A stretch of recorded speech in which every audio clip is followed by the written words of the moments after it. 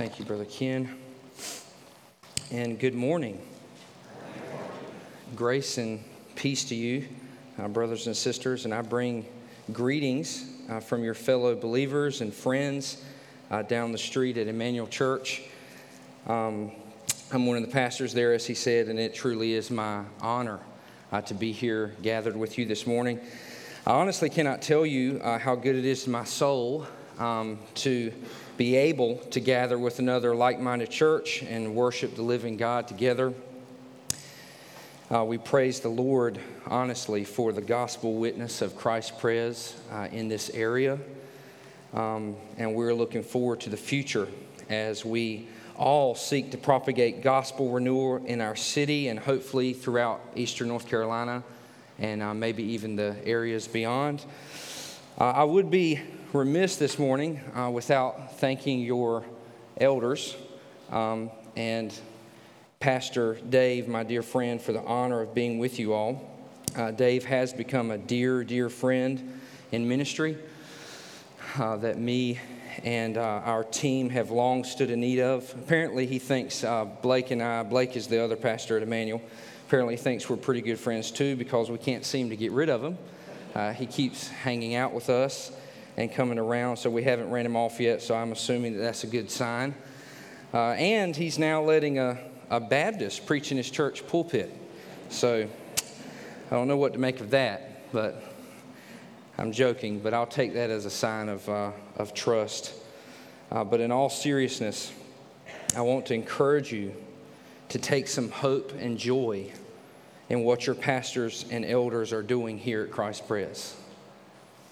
The gospel is surprisingly unclear in this area in spite of the absolute overwhelming number of churches that we have.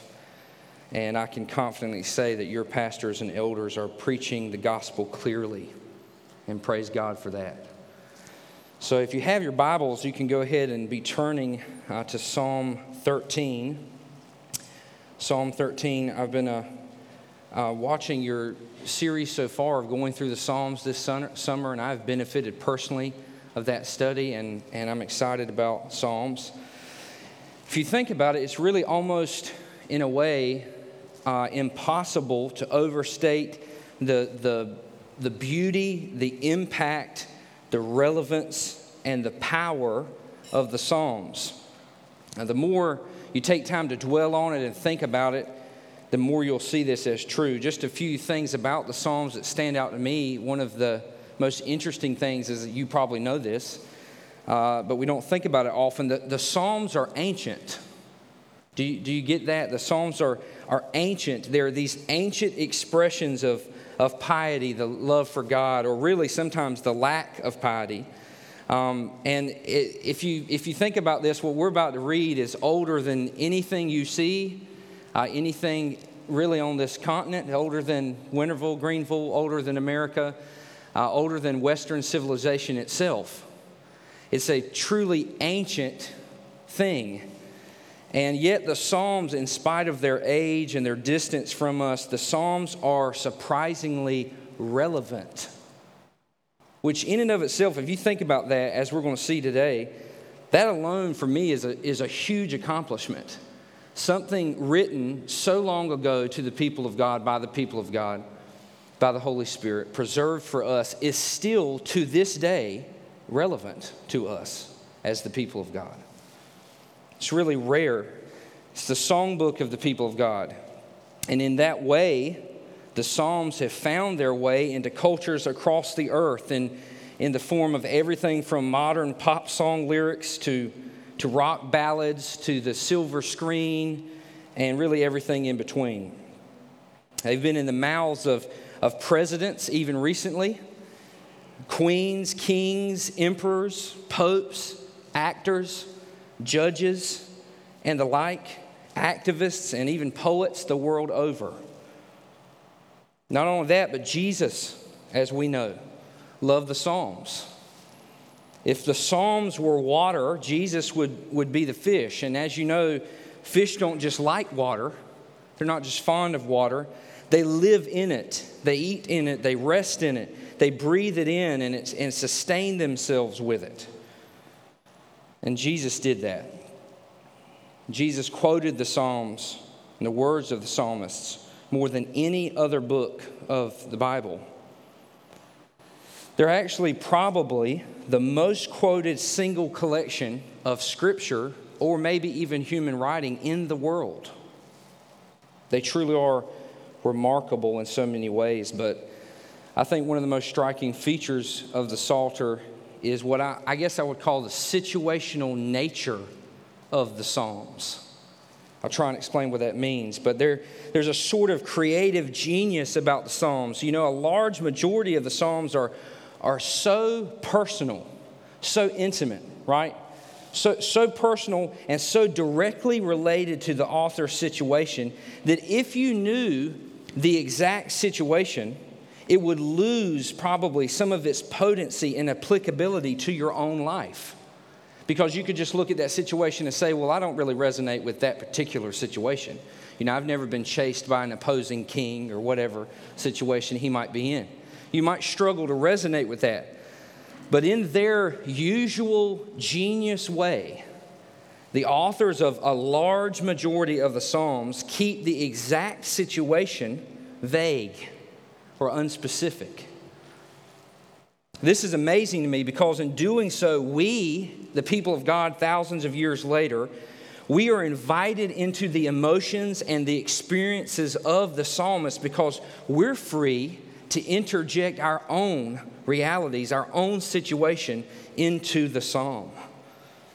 And miraculously, yet again, as it's done thousands of times down through the centuries, a particular psalm can almost always resonate with our soul in some unique way. It just makes sense. If you've ever come across a psalm in your life where you've read it 14 times and it had no effect on you really, and then you enter into a situation as a believer, you wrestle with questions, pain, suffering, ideas, something in your life as a believer, and then you read the psalm that you've read 14 times, and it clicks, and it moves you, and it seems to instantly resonate with you. And it's like, this guy, he understood what I feel. He gets my situation. He knows what this is like. This is how I feel. It's really almost eerie that they express what we feel or think, or in some cases, as maybe today, what we dare to feel or think. And I must warn you that today's psalm is a situational psalm. David is writing out of deep pain and suffering. We have a specific term for this type of psalm that you're probably very familiar with. It's called a lament. A psalm that expresses some of the deepest and occasionally the darkest emotions or thoughts that the people of God can feel or think. We don't know the specific situation that prompted the psalm that we're about to read, but David's life, if you know it well, there's no doubt countless situations within which he could have felt this way. And as we read, I want you to examine your own life. And I'll admit up front that some of you who've hardly been through anything difficult or trying, you might not feel the weight of these words. This psalm is for the broken. It's for those who wrestle with God and sometimes go away with a limp. And we will see the emotion in this dramatic psalm. So let's read this together. Psalm 13. I'll read it aloud. It says, "How long, O Lord, will you forget me forever? How long will you hide your face from me? How long must I take counsel in my soul and have sorrow in my heart all the day? How long shall my enemy be exalted over me? Consider and answer me, O Lord. Light up my eyes, lest I sleep the sleep of death, lest my enemy say, I have prevailed over him. Lest my foes rejoice because I am shaken." Verse 5, "But I have trusted in your steadfast love. My heart shall rejoice in your salvation. I will sing to the Lord because he has dealt bountifully with me. And this is the word of the Lord. Let us pray. God our Father, we ask you to keep your promises to us now and give us your Spirit to see and hear your word, that it would change us. And we pray that you show us Christ. And we pray all this in his name. Amen. So what I'm going to do, I'm going to go ahead and show you where I'm going. I'm not going to hide my hand per se. I want to walk you through this passage, through this psalm, and lead us to Christ as swiftly as I can. So I'll point out a three-part structure to the psalm. It's pretty simple. First of all, I want to talk about David's circumstances in the first two verses. Then I want to talk about what David does with the circumstances. And then I want to end with what the circumstances do to David. So first, in verses 1 through 2, I want to talk about David's circumstances and how he starts this psalm. What's that opening question? It's how long, O Lord? How long? The psalm begins with an anxiety-ridden question, if you can put yourself in that situation. And as if that question wasn't dramatic enough, his companion phrases that he adds on after that, it put even more flesh on the emotions he's feeling. He says, will you, talking to God, will you forget me forever? How long will you hide your face from me? David is overcome with this feeling of dejection and willful neglect. This seems here to be a safe place for David. Although he's feeling this disconnection from God, he brings it to God. He writes it in a psalm. Does this not also invite us in as a safe place for our feelings that seem to run wild towards God so often, just like David? Questions, inquiries into what God's doing. You see, we are a people, I would assume, that believe in the wisdom of God, the sovereignty of God, and the freedom of God to do as he sees fit. We confessed that earlier. We believe these things and we hold them dear. We confess that God is king. God is wise. God is sovereign. And David understands that too. He hints towards this reality by saying, how long will you hide your face from me? And we'll find out later he's dealing with an enemy, but what he sees here is God's making the decision to remove himself, to feel like his face is veiled between him and David. David knows that God is in control, and this leads him to realize that it seems like God's the one that's veiling his face. God seems to be temporarily forgetting David. You see, I'm sure you've wrestled with this if you've been a believer long, but it's one thing to believe in God's freedom to do as he wills, and another to be confronted with that will when it does not line up with yours. Those are two different things. God is sovereign, yes, but can I trust him? God is sovereign, but he doesn't seem to be answering me. God is sovereign, but where's his blessing? Where's his protection, his favor? Church, is this not the human experience? David then writes, how long must I take counsel in my soul and have sorrow in my heart all the day? David is in turmoil. I guess you could call it turmoil of thought. He's stuck inside his own head, experiencing the psychological effects of God's absence. Where is God? Why isn't he answering? Will the enemy win? Has God left me? He won't answer me.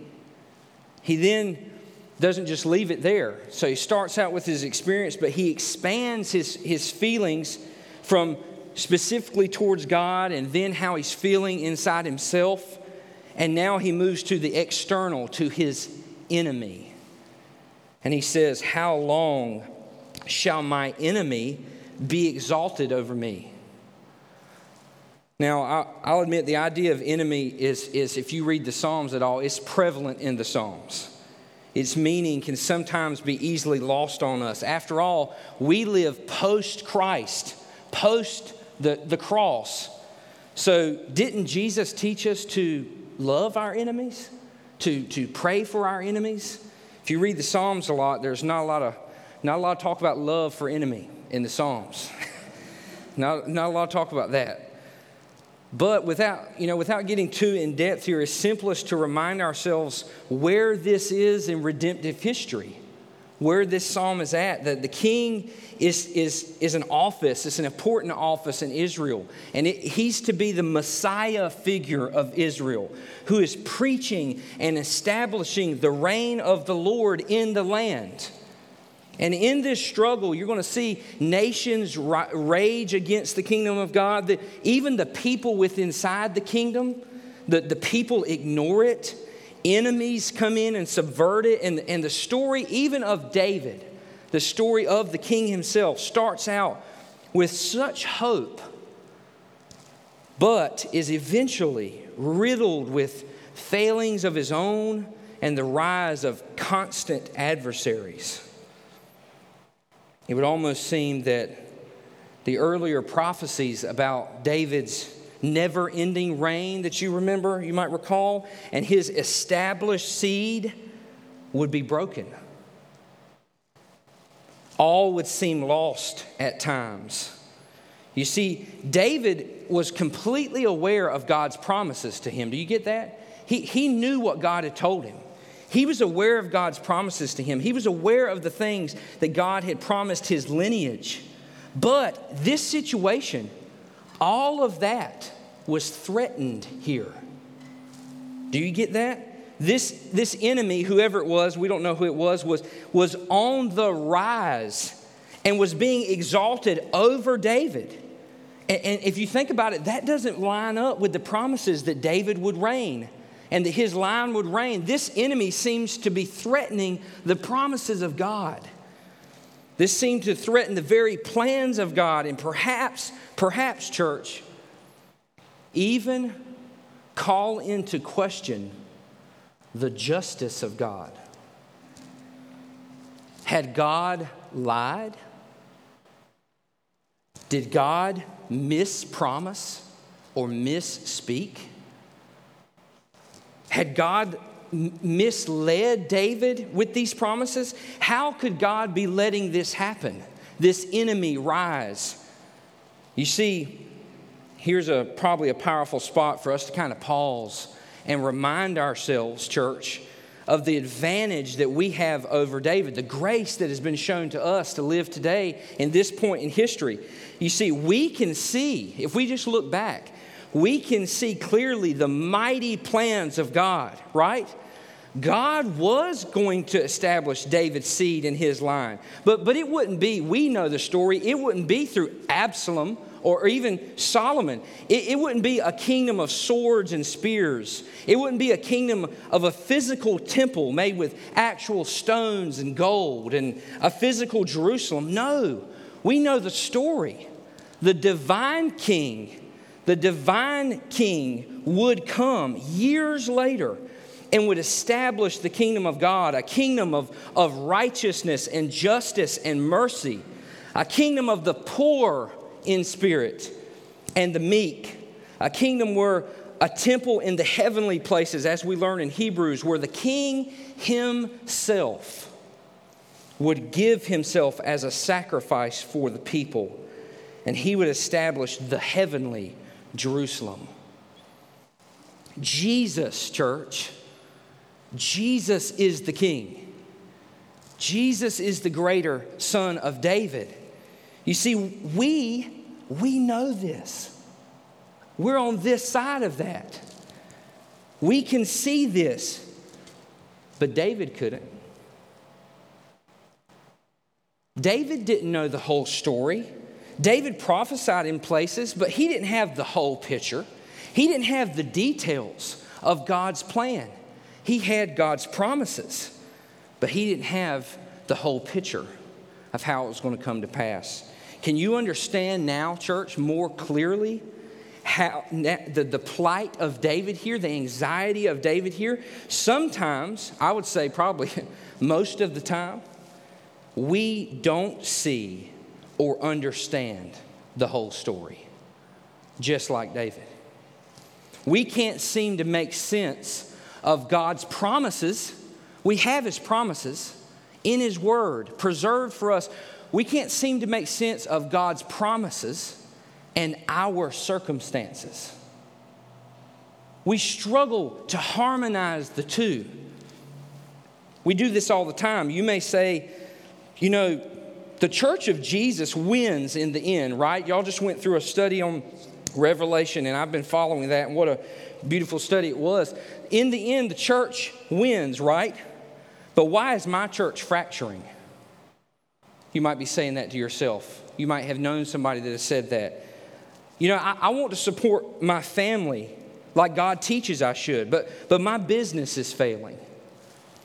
I know God wants me to have a good marriage, but the more I work on it, the more time I put into it, it just seems to be falling apart. God wants me to serve Him faithfully, but my health keeps deteriorating. Why? God teaches that I should serve others and grow in sanctification, but my chronic pain is so bad I can barely take care of myself. Where is God in that? Where is God in an unexpected cancer diagnosis?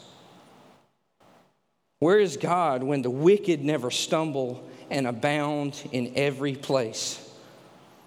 You see, we can't seem, church, to make sense of God's apparent absence in our hopeless situations when His promises don't line up with our circumstances. All of this is deeply and intimately human. This is our experience, and David understood it well. But now we see that David didn't just lodge a complaint with God. He didn't just write this psalm to complain about his circumstances. But after he expressed them, how he felt, where he was at, we see in number 2 what David does with his circumstances. In verses 3 and 4, he says, "Consider and answer me, O Lord my God. Light up my eyes, lest I sleep the sleep of death, lest my enemies say, I have prevailed over him. Lest my foes rejoice because I am shaken." David prays. David offers up supplication to the living God. He asks God to consider himself, to answer him. For without God, just to put it bluntly, as we see, he will die. Without God, David's situation is hopeless. The enemy will win. He tells God this. He turns here, as if you read Psalms a lot, you'll be familiar with this turn. He turns here and the mood shifts, right? And the ascension of the psalm back towards hope begins in what seemed to be a really hopeless situation. The mood shifts with this earnest, supplicatory prayer. He calls out to God and states a fact. I need you. David needs God. I can't help but notice here that David still, in spite of the chaos and the distance that he feels with God, you know what David seemed to understand? He seemed to get the idea that the safest place and the best place for his doubts and his fears were in the arms of God. He understood that. Is that not the case for us today, church? Think about who you are in Christ, the covenant people of God, bought by His blood, purchased by the King, adopted, justified, sanctified, and glorified already in the mind of God. His children, heirs of His house. His table has been prepared before us at no cost to us and infinite cost to Him. And you know what he says to us? Come and dine with me. Believer here today, may I remind you what David understood all those years ago? You can tell him. You can tell him. He can handle even your doubts. He can handle your fear. He can handle your anxiety. He can even handle your questioning of him. Can he not? Is he not big enough to handle that? If our souls and our eternities rest easy in his hands, can we not trust him with our fears or even our dark questions? Do children need shy away from their own mothers? Or sons pull back from their fathers? No. David prayed.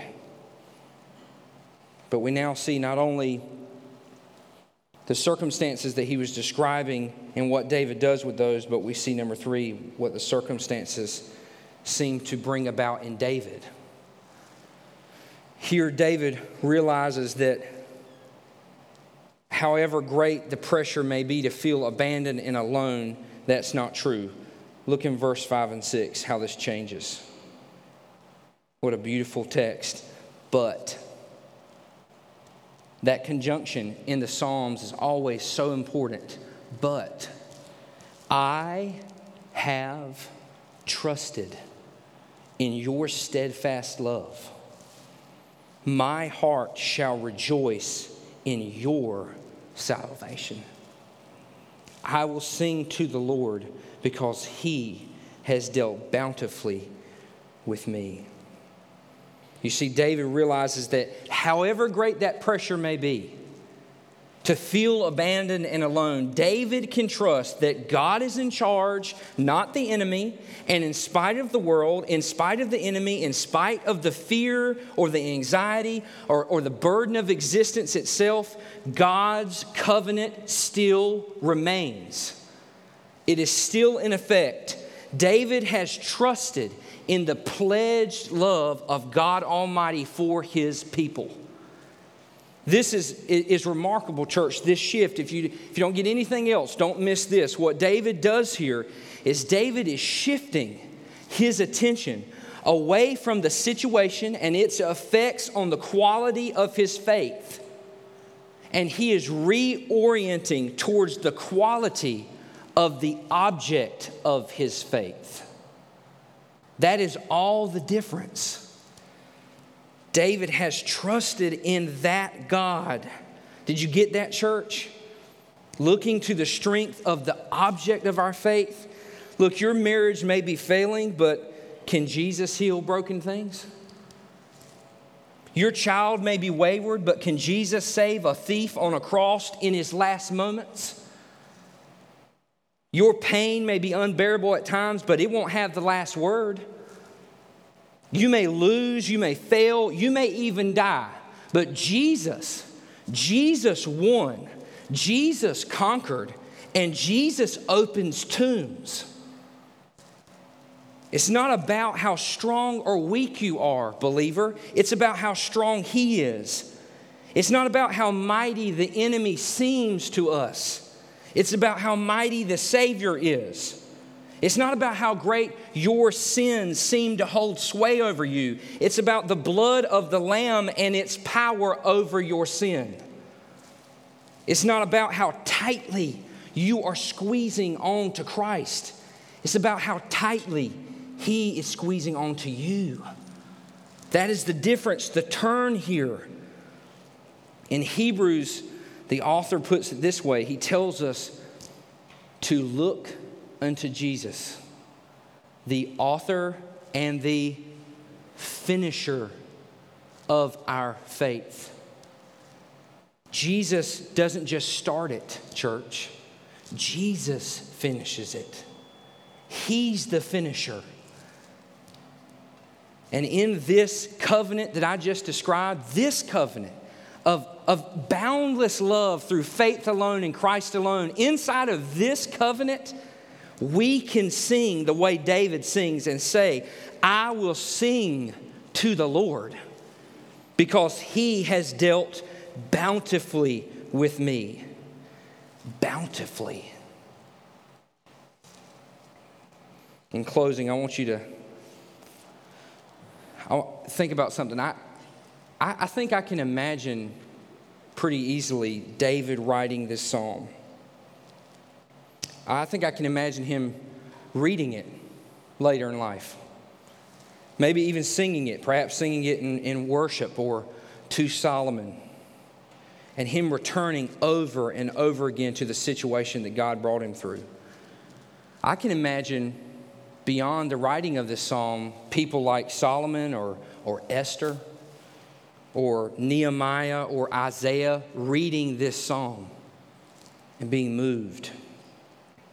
I can imagine the hope that it's brought Israel down through the ages.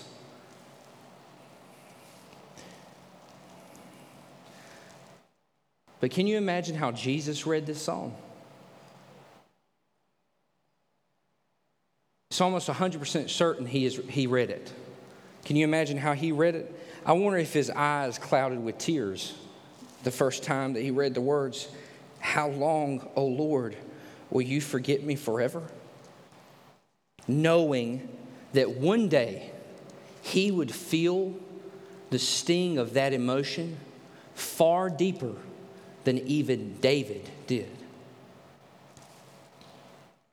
You see, Jesus didn't just feel like he was separated from God. It wasn't just an emotion like David. He actually was estranged from the Father on the cross for you. Believer, for you. For your sin. Jesus understood this psalm better than even the man who penned it. You see, Jesus was the king who died to save his people.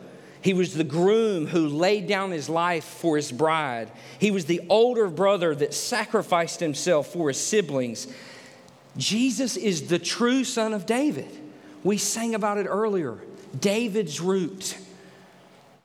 And when you realize that God didn't stop at any cost, believer, that he went to impossible lengths to save us in Christ, only then can you begin to understand the power of those last two verses.